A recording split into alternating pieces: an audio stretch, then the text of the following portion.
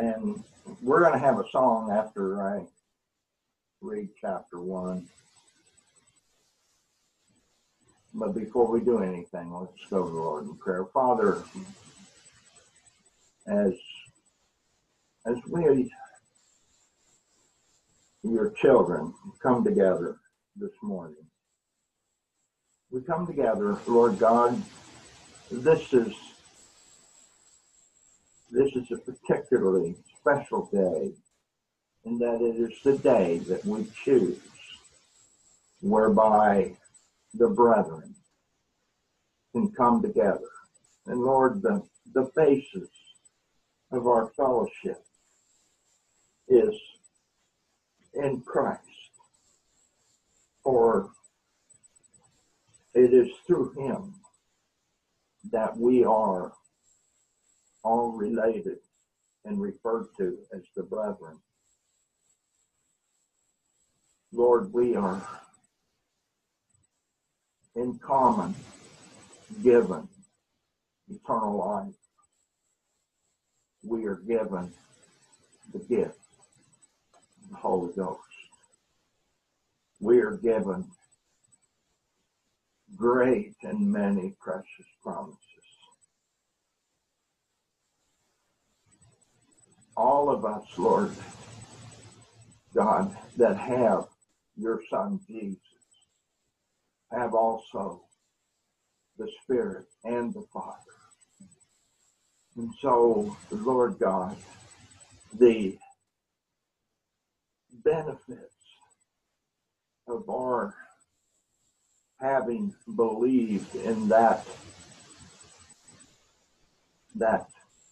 good word, which we call the gospel, that good news, Father, brings about not simply a new way of thinking, but it brings about a new life.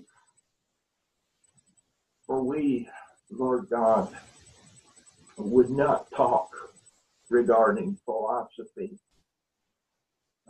not make conversation simply regarding fleshly understanding of spiritual concepts. For Lord, we want to come to you today and worship you in spirit and in truth. And each of those are separate terms. Father, the truth is that which is demonstrated by your holy life. The Spirit is the person who comes in us and seals us and draws us all together and draws us into a oneness with Christ, with also the Father, and of course the Spirit. And we thank you this morning for the great mystery of the church, that you hold forward in eternity to all who would see as the crowning achievement of your goodness and your wisdom and your righteousness and your mercy and your power and your foreknowledge.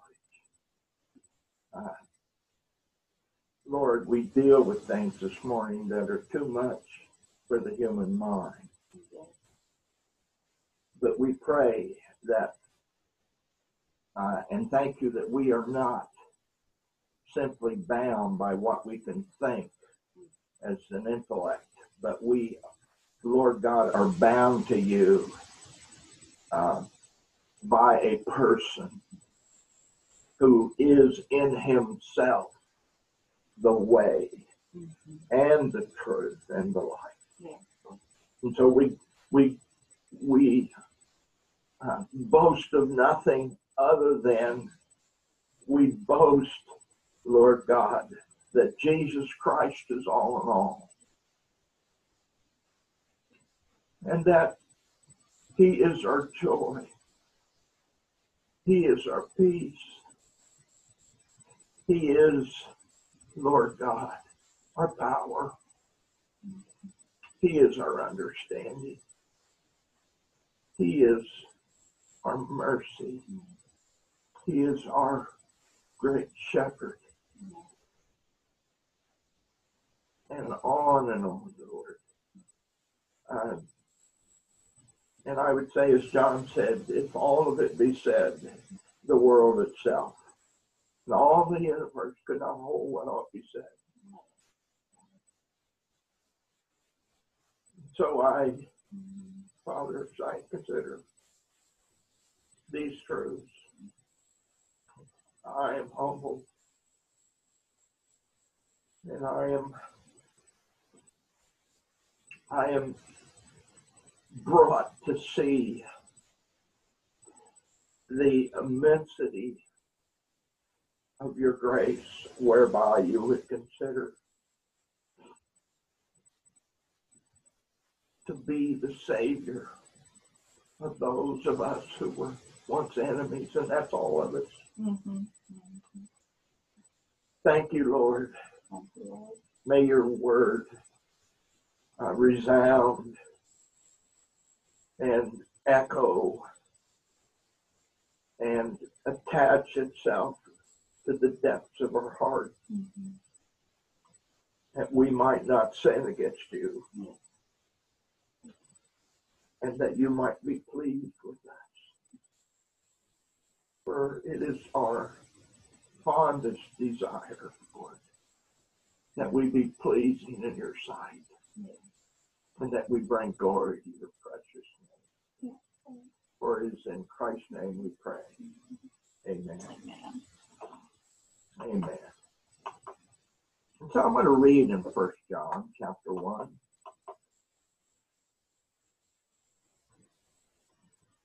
Again, I may make some comments. Chapter 2 is principally where I wanted to go. But the closer I got to where I'm sitting, the more I saw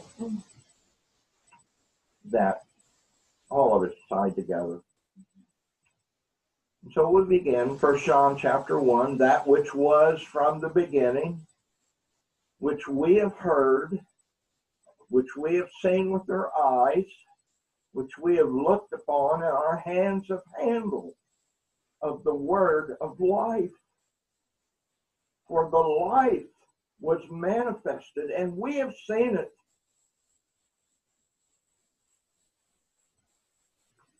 And bear witness and show unto you that eternal life which was with the Father and was manifest unto us. That which we have seen and heard declare we unto you, that you also may have fellowship with us.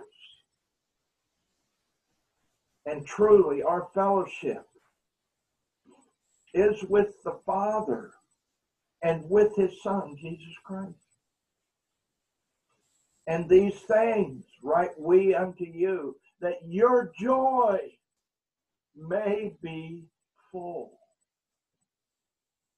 This then is the message which we have heard of him, and declare unto you, that God is light, and in him is no darkness at all. If we say that we have fellowship with him and walk in darkness, we lie and do not the truth.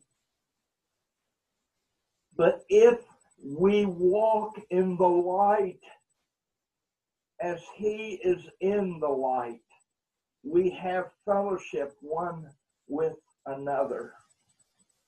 And the blood of Jesus Christ, his Son, cleanses us from all sin.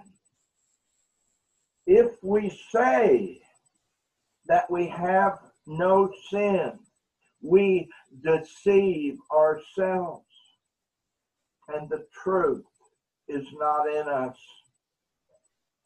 If we confess our sins, He is faithful and just to forgive our sins and to cleanse us from all unrighteousness. If we say that we have not sinned, we make Him a liar, and His word is not in us. Let me just say briefly something about verse 9. Because what I find in verse 9 is a truth that is found in Romans chapter 3 regarding the work of the Father through the Son. And it is this: the work of the cross, my friends,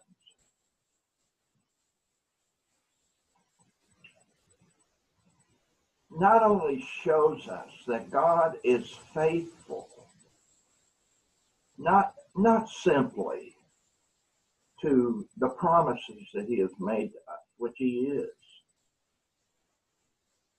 but He is the faithful one. That is a description of an element of His character.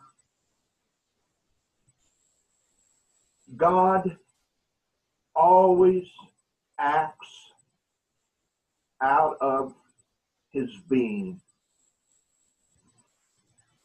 And if you listen to me long enough, and as we look into this word today, I hope that we will all see that Christianity, what we call Christianity,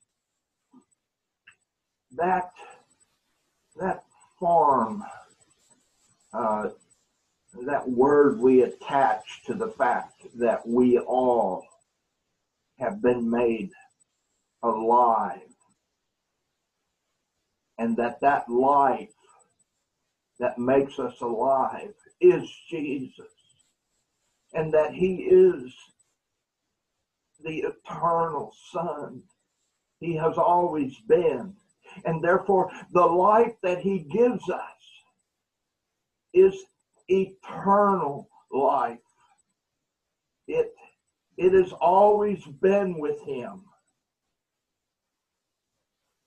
That life is the character of God out of which we live. And so if we are faithful, it is simply because His life in us has all faithfulness associated with it. If I walk in the light, it means I will be faithful to the one to whom I have consecrated my life. That as His light shines in my heart, I will consider not that which is for my amusement or that which is for my fleshly benefit, but I will consider, because He is faithful in me, His life is in me, and you, that we will consider what is His will.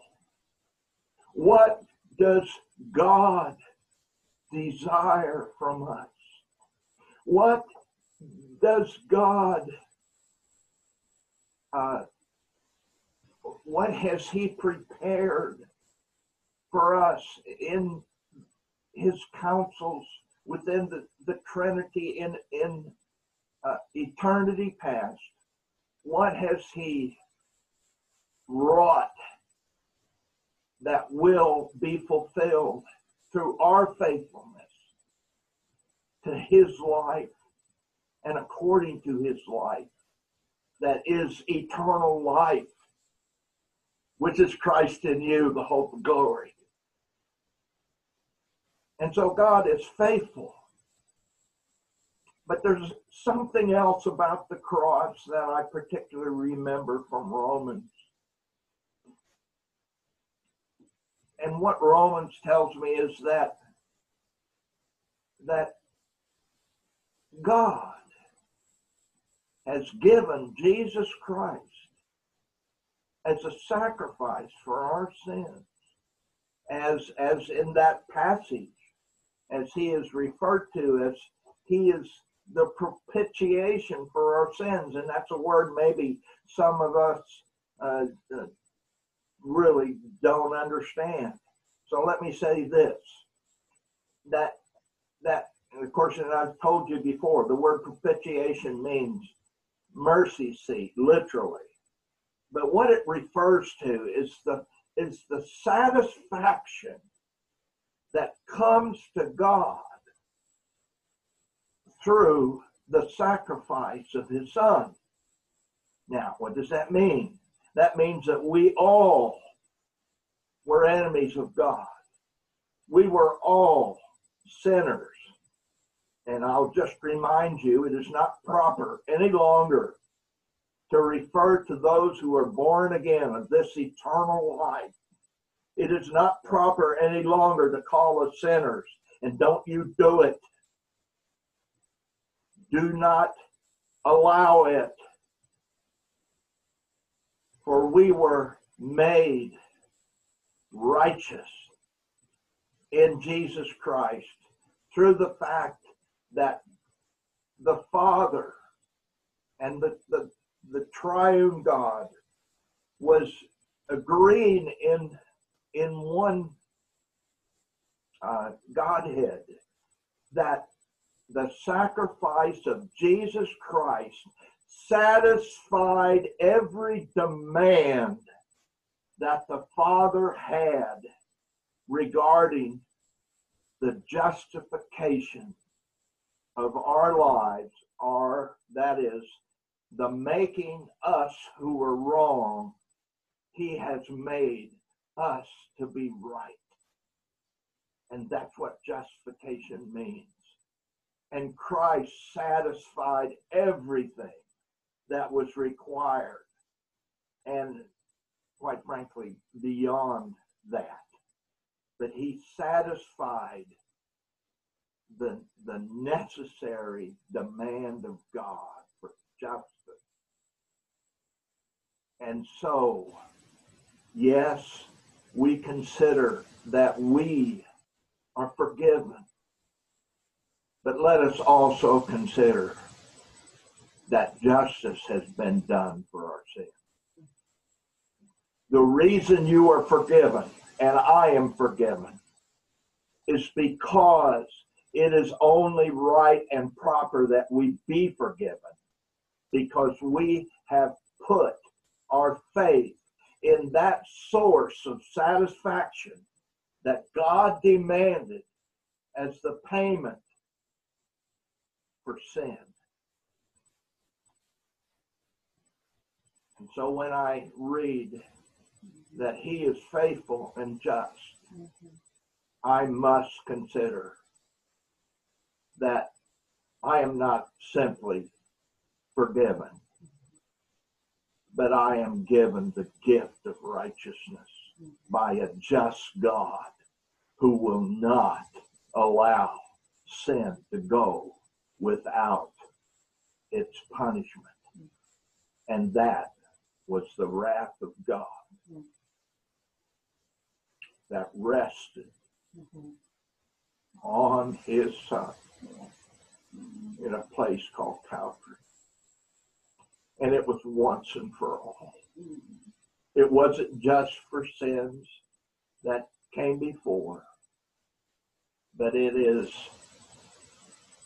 for sins, past, present, and future. For those of us who have truly rested from our own labors, not trying to be right, but rested from our labors whereby God has declared us right, based upon the justice of the satisfying sacrifice of Jesus Christ. And so, as we walk in the light, as Christ is in the light, and he is the light, and John told us early on in his gospel that Jesus Christ was light that came into the world. But the darkness did not comprehend it. And so God did more than simply bring Christ into the world. But he, before the foundations of the universe, God declared us. He knew our names. And he considered us who are made children and who do become sons. He considered us. And he placed us in Christ.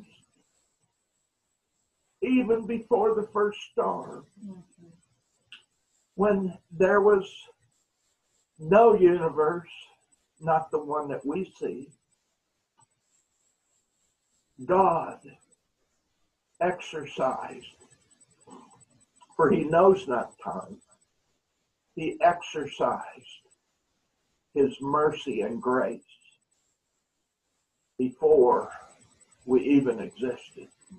And that he exercised towards you and I. And that light came into the world, and God has declared that according to his choosing and according to his calling, we join with that life and that light who is Christ.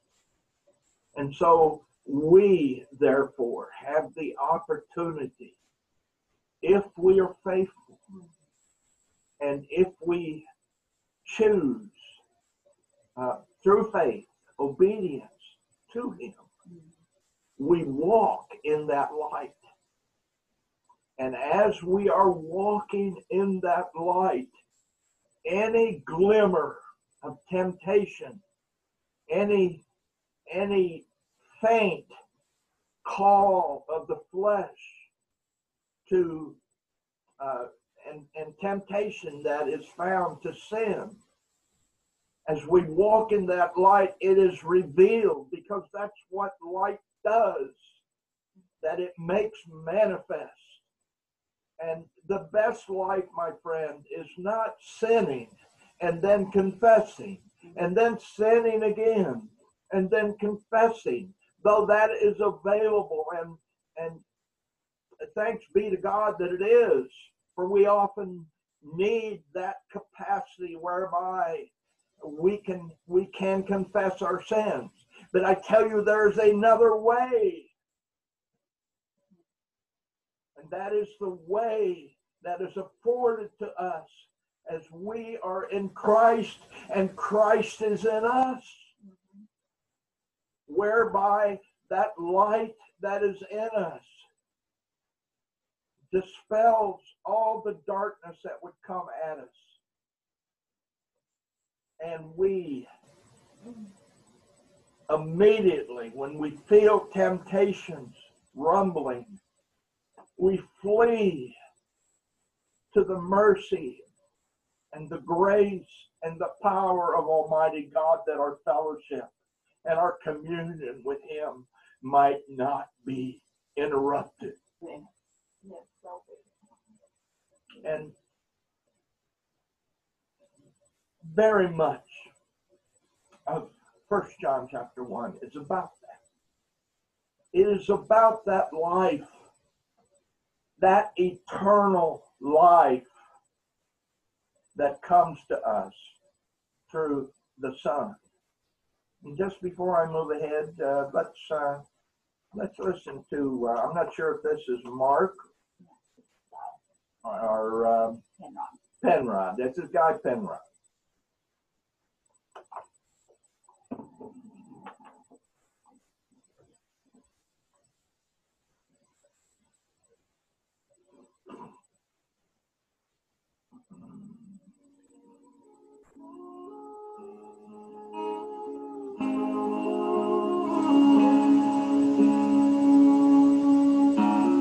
This world is not my home.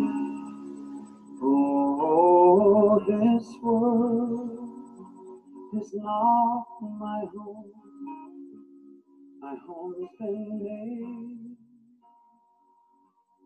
at heaven's throne. This world is not my home. This life is not my own. Oh, this life is not my own. I am His and His alone. This life is not my own. For I was bought when love was slain. What high cost to pay death's wage, now ransomed I am freedom's slave.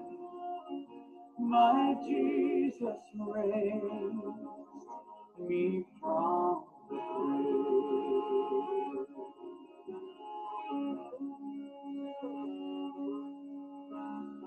Come now and walk with me. Oh, come now and walk with me. Together we our Lord shall meet. Come now and walk with me. For I was bought when love was slain. What I cost to pay death's wage, now ransomed I am freedom's slave.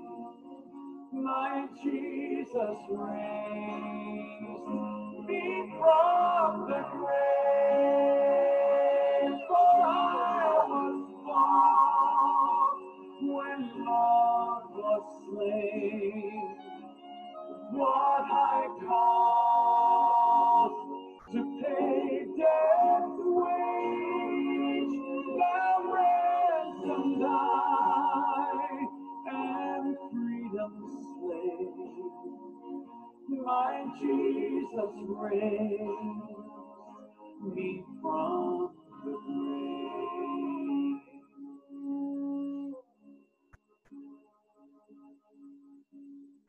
Slow and fast, oh, slow and very soon you'll come take me to be with you. Soon, Lord, and very soon.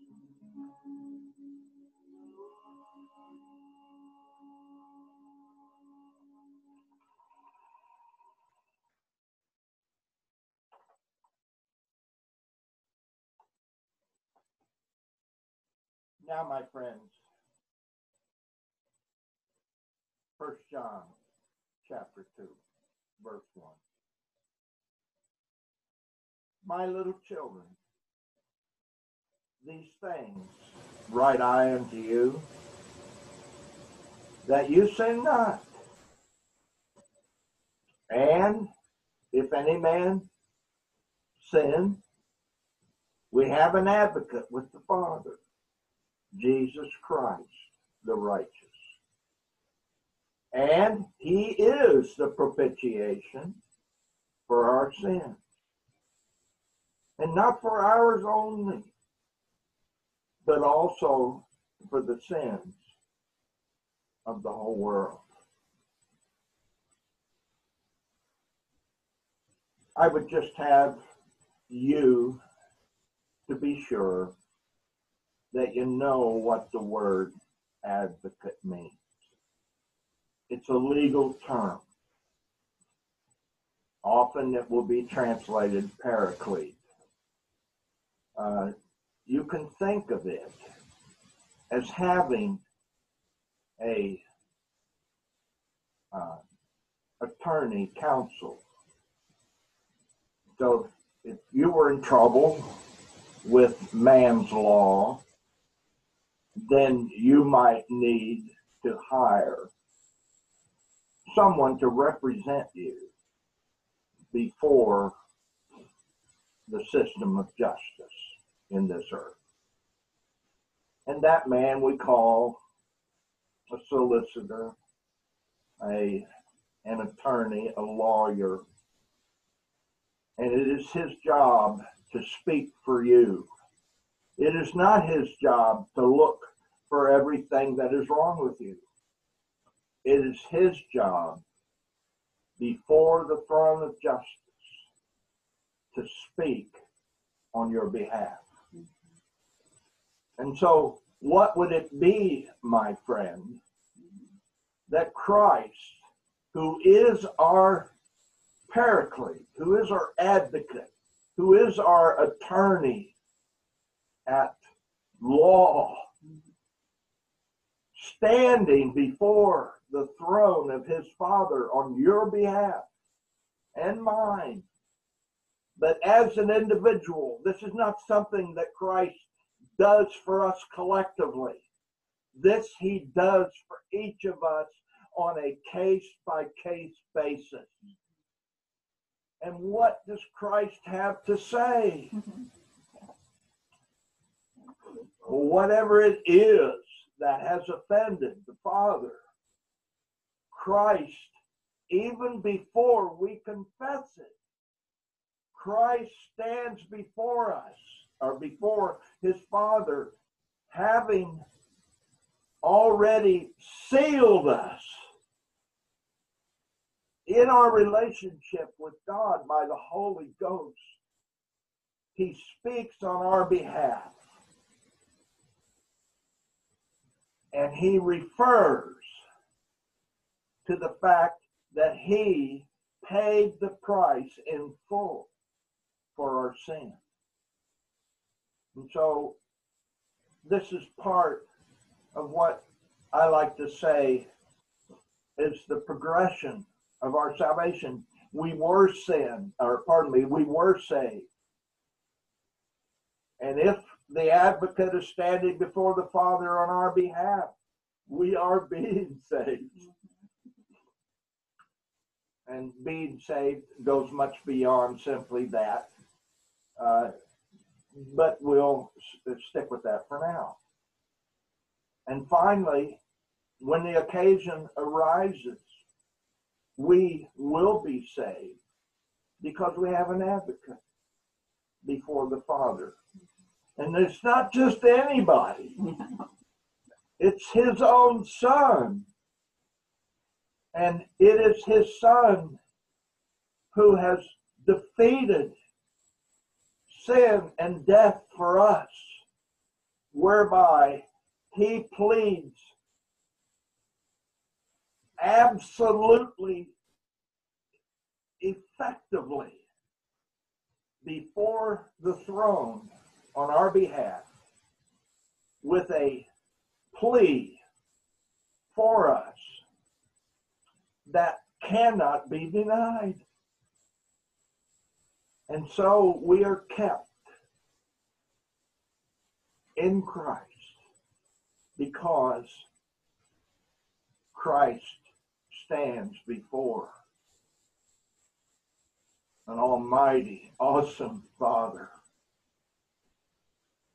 and pleads our case with absolute, objective perfection. So John goes on in verse 2. He tells us what I mentioned a while ago, that Christ is our satisfaction. He's a satisfaction for our sins and for the sins of the whole world. And now I would like to get into what I believe is the primary purpose of the letter of 1 John. Now, to give you an idea of why I believe that, one thing I could do is just read the whole thing right now. That I won't do. But the purpose of 1 John is so that you can know that you have eternal life. And so the Lord tells us how we can know. And he tells us that by many methods and based on many truths. But just to show you the consistency, because we find this all the way through 1 John, John telling us by the Holy Ghost what are the characteristics of how we live as Christians. Not so much about the inward work, but about what is the character of our walk based upon the fact that we have been born again, placed in Christ, and Christ in us. And so in John chapter 5, I'll start with verse 10. He that believeth on the Son of God hath the witness in himself. Now, I guess I can't help but tell you that story that I asked a Bible study class one evening. I said to each and every one, I'd like to go around the room and I want you to tell us how you know that you have eternal life. It's an important question. It was the very question that Al Moore, the man who led me to Christ, asked me the night I was born again. Yeah. Matter of fact, he even read to me at the end of his presentation to me, verse 13 of John, 1 John 5. Starting with verse 10, he that believeth on the Son of God hath the witness in himself. He that believeth not God hath made him a liar, because he believeth not the record that God gave of his Son. And this is the record, that God hath given to us eternal life, and this life is in his Son. He that hath the Son hath life, and he that hath not the Son of God hath not life. These things have I written unto you that believe on the name of the Son of God, that you may, and here's the operative word that rang so true in my ears that first night I believed. That you may know, not think, not hope, not something that you're trying to discover, not something that you've just set your mind on and considered that if you perform well enough, then you may have it. No. These things have I written unto you that you may know that you have eternal life, and that you may believe on the name of the Son of God. All right. This is primarily the purpose of the epistle. Now, I can tell you that there are a number of scriptures or verses in 1 John that, if you consider them carefully, are going to cause you to say, I really need to know exactly what God meant when he said thus and so. You know, if it is so that we can know that we have eternal life. And then in that piece of scripture, the Lord tells us what is it that you ought to discern about your own life and the way you walk that life. What is it that you should be able to discern about yourself, about how you think, about how you behave, about who you follow, and what is the desire of your heart, and how you treat the brethren, that is the family of God in this earth.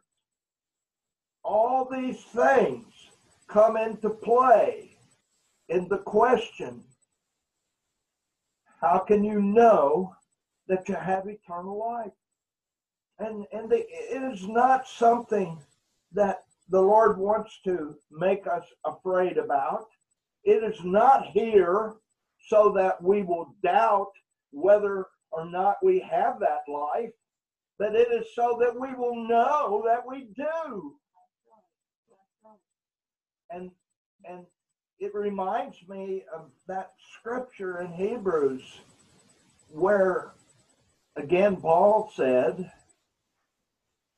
that if your conscience does not commend you, then, or pardon me, does not condemn you, then you can know that you are right before God. But then he goes on and says to us that God is greater than your conscience. So, my friends, it's important that you have conscience, that you can discern as you grow into the fullness of the stature of the person of Christ. You can, through your conscience, which has been made alive because you were born again, and able to discern, particularly as you grow in the fullness of Christ, that you come to know him, that you understand and are able to discern that which Paul calls that which is high, the height and the depth and the length and the breadth, and that's 4 dimensions. So there's something there that is a little beyond that I need to discern regarding how is my heart in relationship to the conscience that God has given me, to the discernment that I have that is brought into more and more sensitivity as I grow in Christ. But beyond that, there is also, of course, the speaking of the Holy Ghost. And I couldn't say that that's second to conscience. Let us say that he is first, because it is true. We walk, Paul said, if we live in the Spirit, okay, you're born again, you live in the Spirit. That's where you were placed. If you're placed in Christ, you're placed in God. And so Paul says in Colossians, for you are dead, and your life is hid with Christ in God. Okay? So, you know, there's layers on that onion, but you're in there. Yes. And so we have the Holy Ghost, whereby if we live in him, Paul said, let us also walk with him. See, it's one thing to have the Holy Ghost. It is another thing to walk in obedience to what he has to say to us. And I have to tell you that the word obedience has much to do with what John explains to us in this epistle. All right. And so in verse 3 of chapter 2 of 1 John, the dissertation regarding our walk with him truly begins. Verse 3, and hereby we do know that we know him. What's the first thing he says to us here? If we keep his commandments. Now, I want to tell you something. I've been at this now for going on 50 years.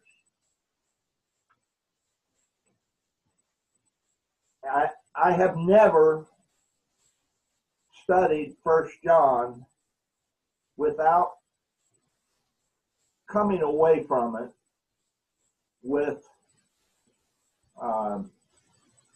some questions regarding what the Holy Spirit led John to say regarding our walk with Christ and our resting in the assurance that we are his. And I have wanted to know more.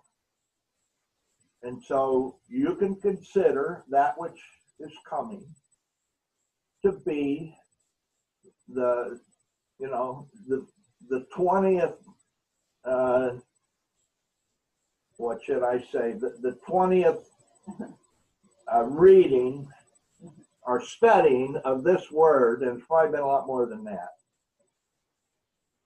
And with my heart open and saying, Lord God, I need, if there's something here that I have not fully understood, make it known now. Now, I could tell you that I have not discovered anything that is contrary to that which God has taught me and I have taught you over these many years. There is nothing contrary here. One of the first things that comes to my mind always and always has when I read verse 3, which says, hereby we do know that we know him, if we keep his commands, then the question has always popped up in my mind, what does he mean when he talks about commands? Because we have been careful to stress the fact that we are not saved because we keep, for example, the Ten Commandments, or we have very carefully studied a number of scriptures in their entirety and compared them with all of the Bible and come to a conclusion that the law came by Moses, but grace and truth came by Jesus Christ, and that no man is ever saved by keeping the law, but the purpose of the law is to reveal how terrible sin is. In other words, the scripture says, quote unquote, the law is there to make sin exceedingly sinful. And don't let anybody think, as we talk about commandments here in 1 John chapter 2, that we are talking about the law. Don't let anybody say, you know, Pastor Bentley went back and got us all confused about the whole idea that we are saved by grace. No, you are saved by grace indeed. But I would like to now just fall back a little bit on chapter 1 of 1 John and talk about what was the work of God whereby you and I were, quote unquote, saved. And the answer to that is given to us in the description of Jesus Christ in 1 John chapter 1, when he said, you know, the one that they had looked on, the one they had handled, the life that was manifested, referring to Jesus Christ. And he said in verse 3, that which we have seen and heard declare we unto you, that you also may have fellowship with us. And truly our fellowship is with the Father and with the Son Jesus Christ. And these things write we unto you, that your joy may be full. So the whole writing whereby that we might know that we have eternal life is given to us, so our joy might be full. And so God is not tearing us down here. He is looking for a way in your and my life to make us filled with joy. Yeah. And so he said in chapter 1, he said first in verse 5, this then is the message which we have heard of him and declare unto you, that God is light, and in him is no darkness at all. But if we say that we have fellowship with him, and certainly salvation must involve communion and fellowship with the Father through the Son and by the Holy Ghost.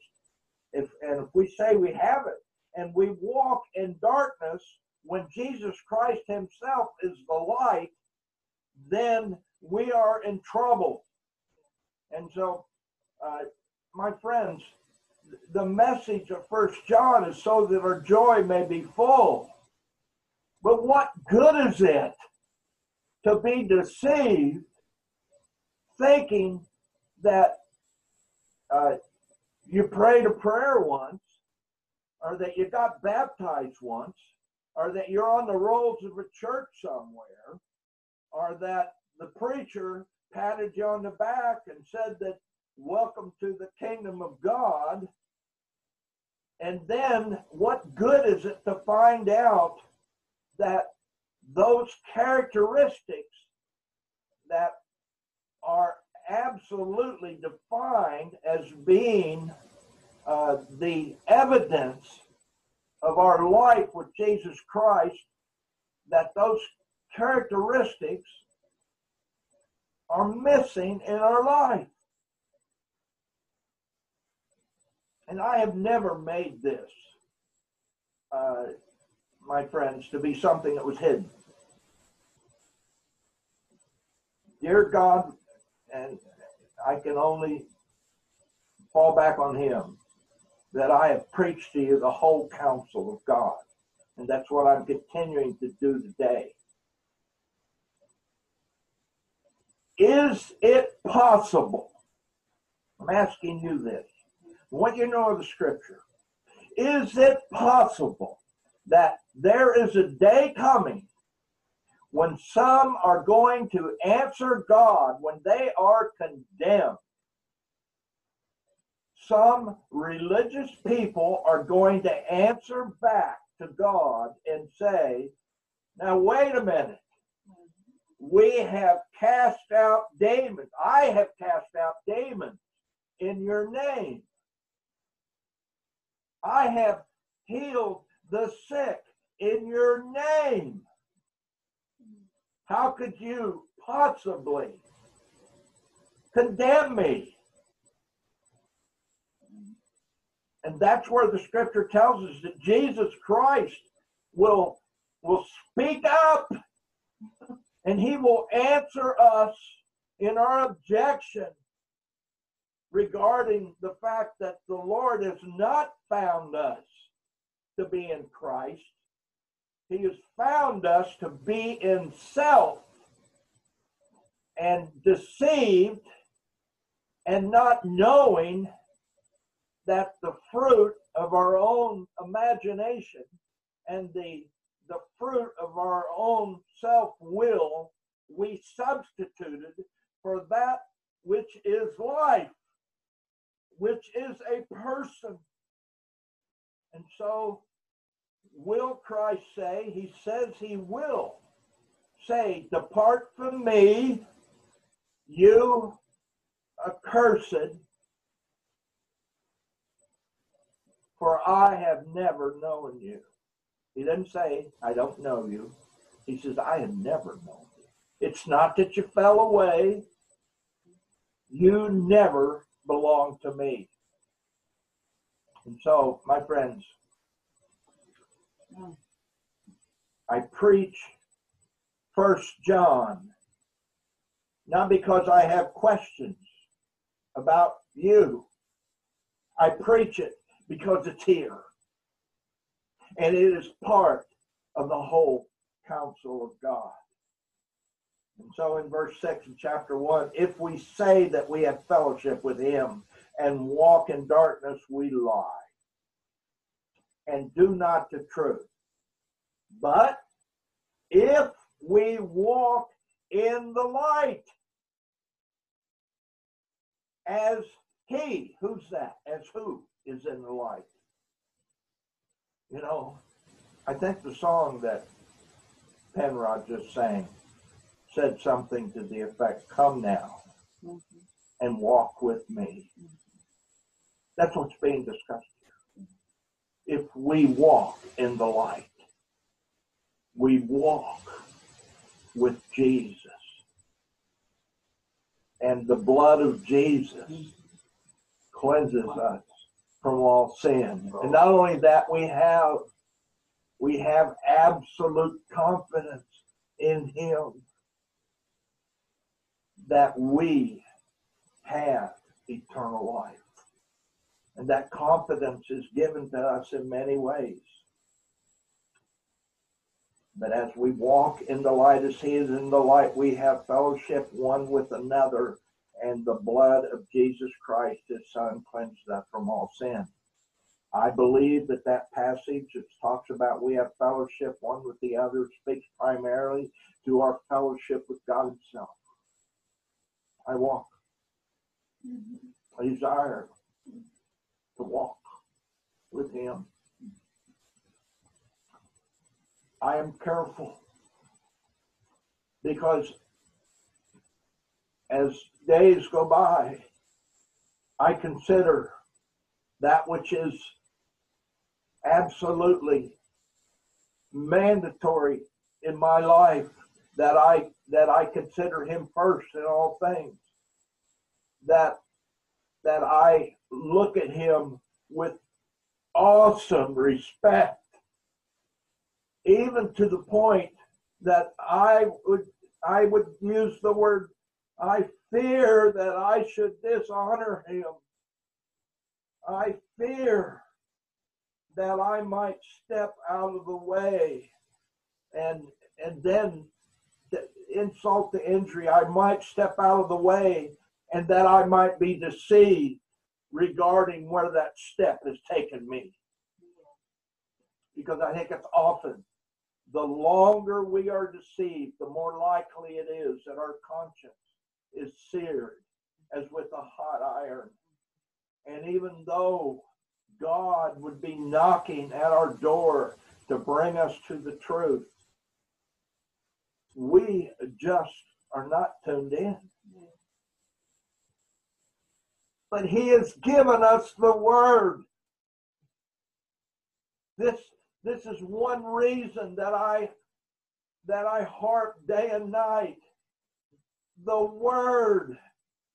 Because I might think about it, and in my imagination, my friend, I might come up with some things that would give comfort to those who ought not have it. I tell you, I was born again into a fellowship of believers, but I can tell you that some of them didn't appear to me to be saved by Christ. They appeared to be saved by a doctrine of eternal security. And I've told you before, I'll say it again. I believe in the security of the believer absolutely, hands down. But the doctrine of eternal security is not why I am comfortable with my relationship with the Lord Jesus Christ. I am comfortable because His Spirit bears witness with my spirit. I am comfortable because I have seen a progression in my life, and I hope you have, whereby those things that those behaviors that at one time may not have bothered you, suddenly, at some point along the way, you wake up and those behaviors, those habits, those things that really you find delight in, suddenly you realize that you have delight in those things which God Himself does not have delight in. And when you come to that place, it's a crossroads. Because that's when God is saying to you and I, this is one of those times, my child, when you must decide whether you're going to obey me and please me, or you are going to disobey me and please yourself. Yeah. And I give you the freedom to make that choice. Dear God, one of the characteristics of those who are moving forward, that is like when Paul said, for I count everything but loss so that I may apprehend that for which I have apprehended. One of the ways that you know that you are moving forward and that truly God is doing a work in your life, because I'd say He is never stagnant in regard to His moving. There is never a pinnacle that any of us come to whereby he says, well, I've done everything in you I want to do. There is always that which you have not seen. There was always that which the enemy has come against you, and he has somehow beguiled you or I to think that some habit or some practice or some thought we have regarding our life is that which is acceptable unto God. And the answer is no. The answer is that he will not be left out of any thought or any desire or any practice or any delight that you might find as you live in this world. If God is not in the very center of it, and God is saying to you, I bless you in your choice, and you have glorified me, and you have denied yourself, because you'll never get here if you don't know about self-denial. If you don't know about saying to self, you won't have it, because it's contrary to the heart of my Father. And it breaks my heart even to think that I would be involved, or that I would allow myself to go there, or I would become hardened to the moving of the Holy Spirit in regard to that question.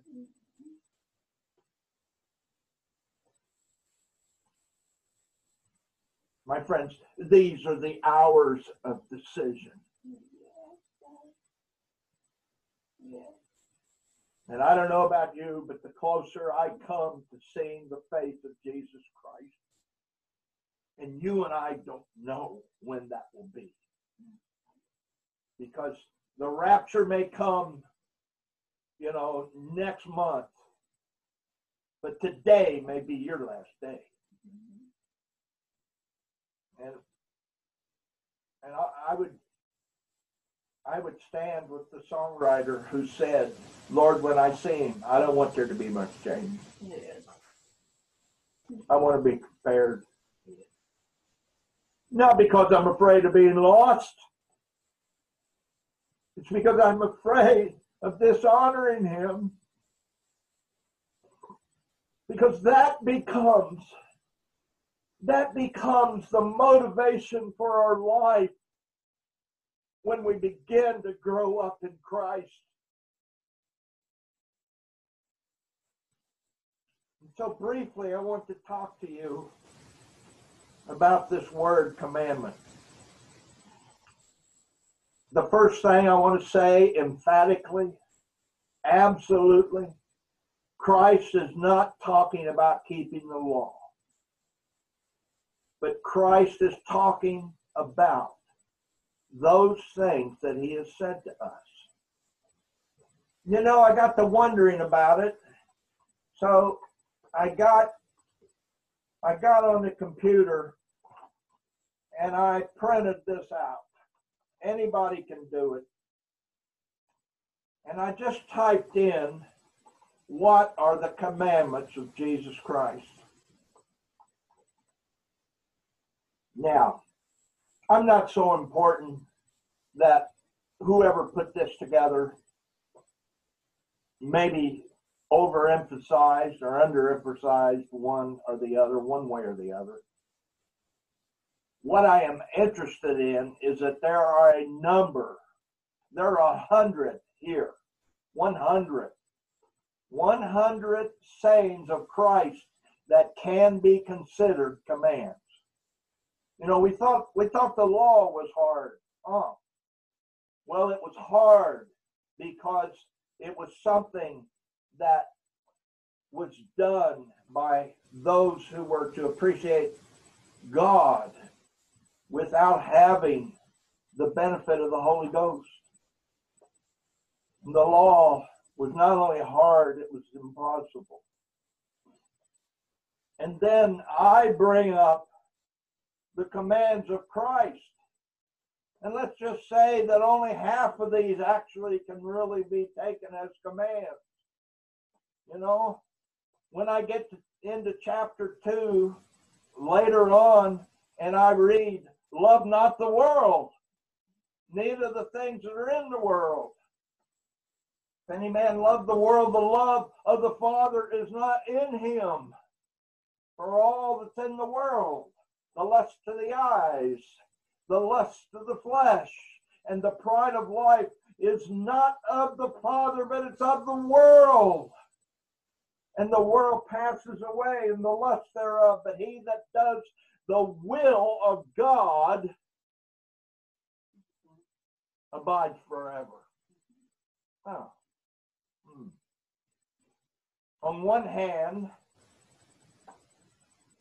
I have been brought into Christ and given the Holy Ghost, whereby as I grow in the power and the life that is Christ, I become more than simply a little child, which we're going to talk about probably next week.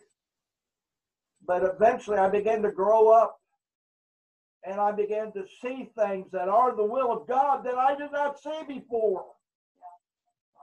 And that is the will of God for each of us, that we are moving forward. And somebody said, and I think they're right, if you're not moving forward, you're going backwards.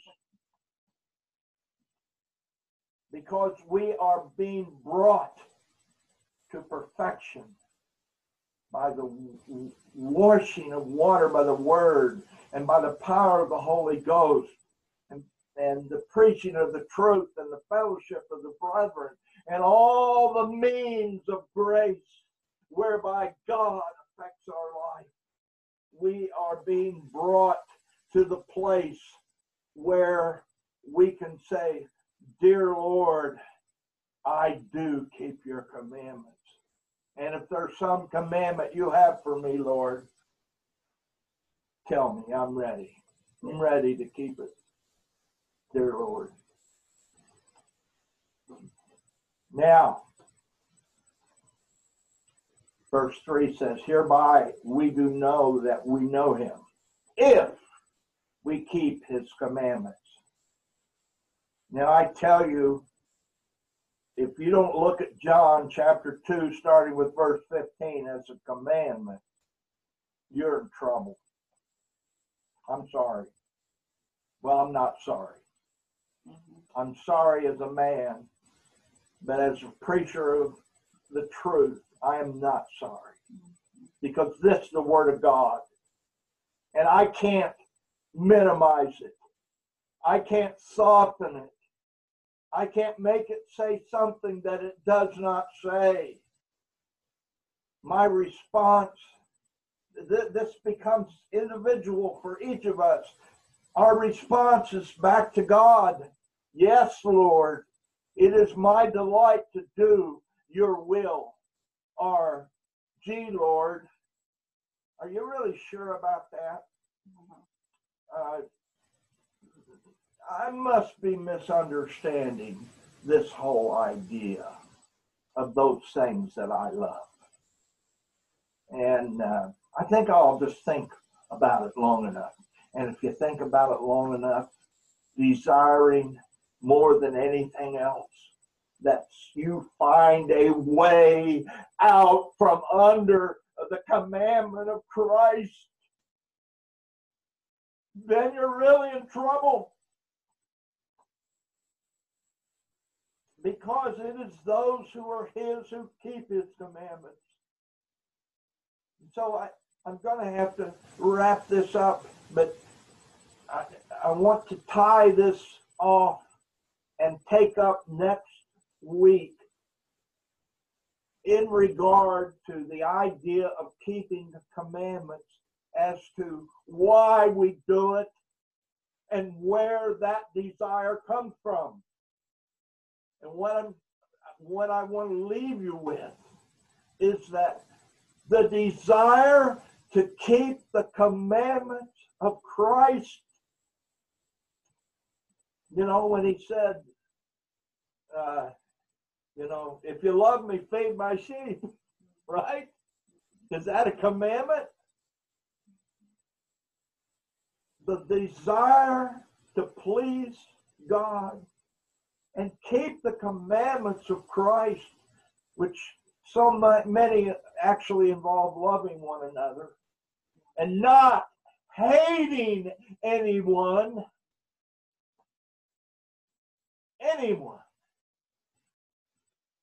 All of those flow from the relationship that we call life. And this epistle started off with talking about that person who is eternal life. And what we are going to find as we move through this, because there's so much more to say. As we move through this, we will find that there is a progression from first looking and saying, what would God have me do? And then, because of growing into sons and into the fullness of the person of Jesus Christ, we don't have to even ask, Lord, what would you have me do? We know, because the life is in us, and we have brought that life. Not simply have we received that Spirit, but that Spirit has reconfigured our soul. It reconfigures what we think. Dear God, there are things that you and I have thought and conclusions that we have come to since we were little children, that were brought into us by our parents, that we never questioned, that still may today be tripping us up. And so it is progress when the life of Christ in us reconfigures our soul. That's what I call coming to maturity. So that what I think and how I feel and what I decide to do is no longer a matter of me having to say, dear Lord, what is your will? For I am growing up in your will in my soul, whereby I can say, my delight is to do thy will, O Lord. My friends, it is my prayer that God bless each one of us with that maturity in Christ, whereby we walk even as he walked. And how did he walk? Well, what did the words in, what's his name? Penrod. Yeah. What do the words of Penrod mean when he talks about freedom's slave? They don't go together, those words, my friend. It is inexplicable to talk about freedom's slave. But I tell you that that's what we are.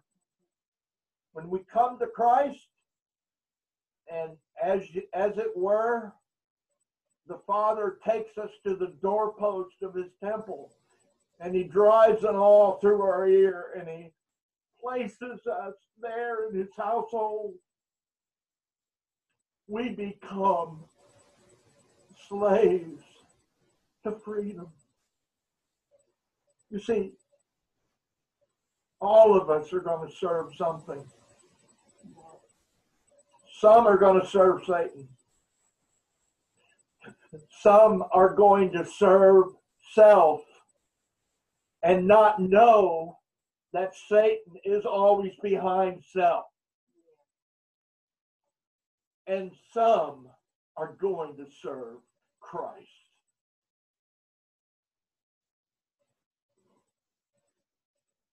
Do you love me? That's always the question. Next time, I want to get into the question of the difference between a command and just simply the Word of God. And just simply the moving of the Holy Ghost. And eventually then I want to get into an inexplicable portion of chapter 2, where I think I understand for the first time, I truly understand why John talks to fathers, why John talks to little children, why God talks to the strong young men. Because wherever we are, He has a word for us. And let us be excited wherever you are in Jesus Christ. It is not a matter of your performance. It is a matter of your willingness. That is, when I talk about will, I will mention what Christ said. My will is to do the will of the one who sent me. We'll go from there, my friends. May God bless you, everyone. If you have questions about this through the week, you can call me. But I hope to loop this all, weave it together for us as we move forward here in 1 John chapter 2. Thank you for being with us today. God bless each one of you. I pray for you that you will come into the fullness of the person of Jesus Christ and be free as the servant of Jesus Christ. Let us pray. Father, thank you for the mystery of the work that you have performed in building your body here in this earth. Thank you, Lord, that your gospel is not a gospel that the self-righteous people will receive, for they will stumble over it. It is not a gospel that wise men look at and say, there is wisdom, because they will find it to be foolishness. But Lord, the gospel, the work, the love of God and the work of Jesus Christ on the cross, His resurrection from the dead, and His ascension into heaven, and His coming again, Lord God, that is wisdom. That is power. That is truth. May we know it. May we yearn for it. May we not rest, Lord God, until every question is answered. Yes, Lord. Bless these people, Lord. May you meet their every need in Christ, as I know you will, as long as they abide faithful and ask. They will receive. Thank you, Lord. And we pray these things in Jesus' name. Amen.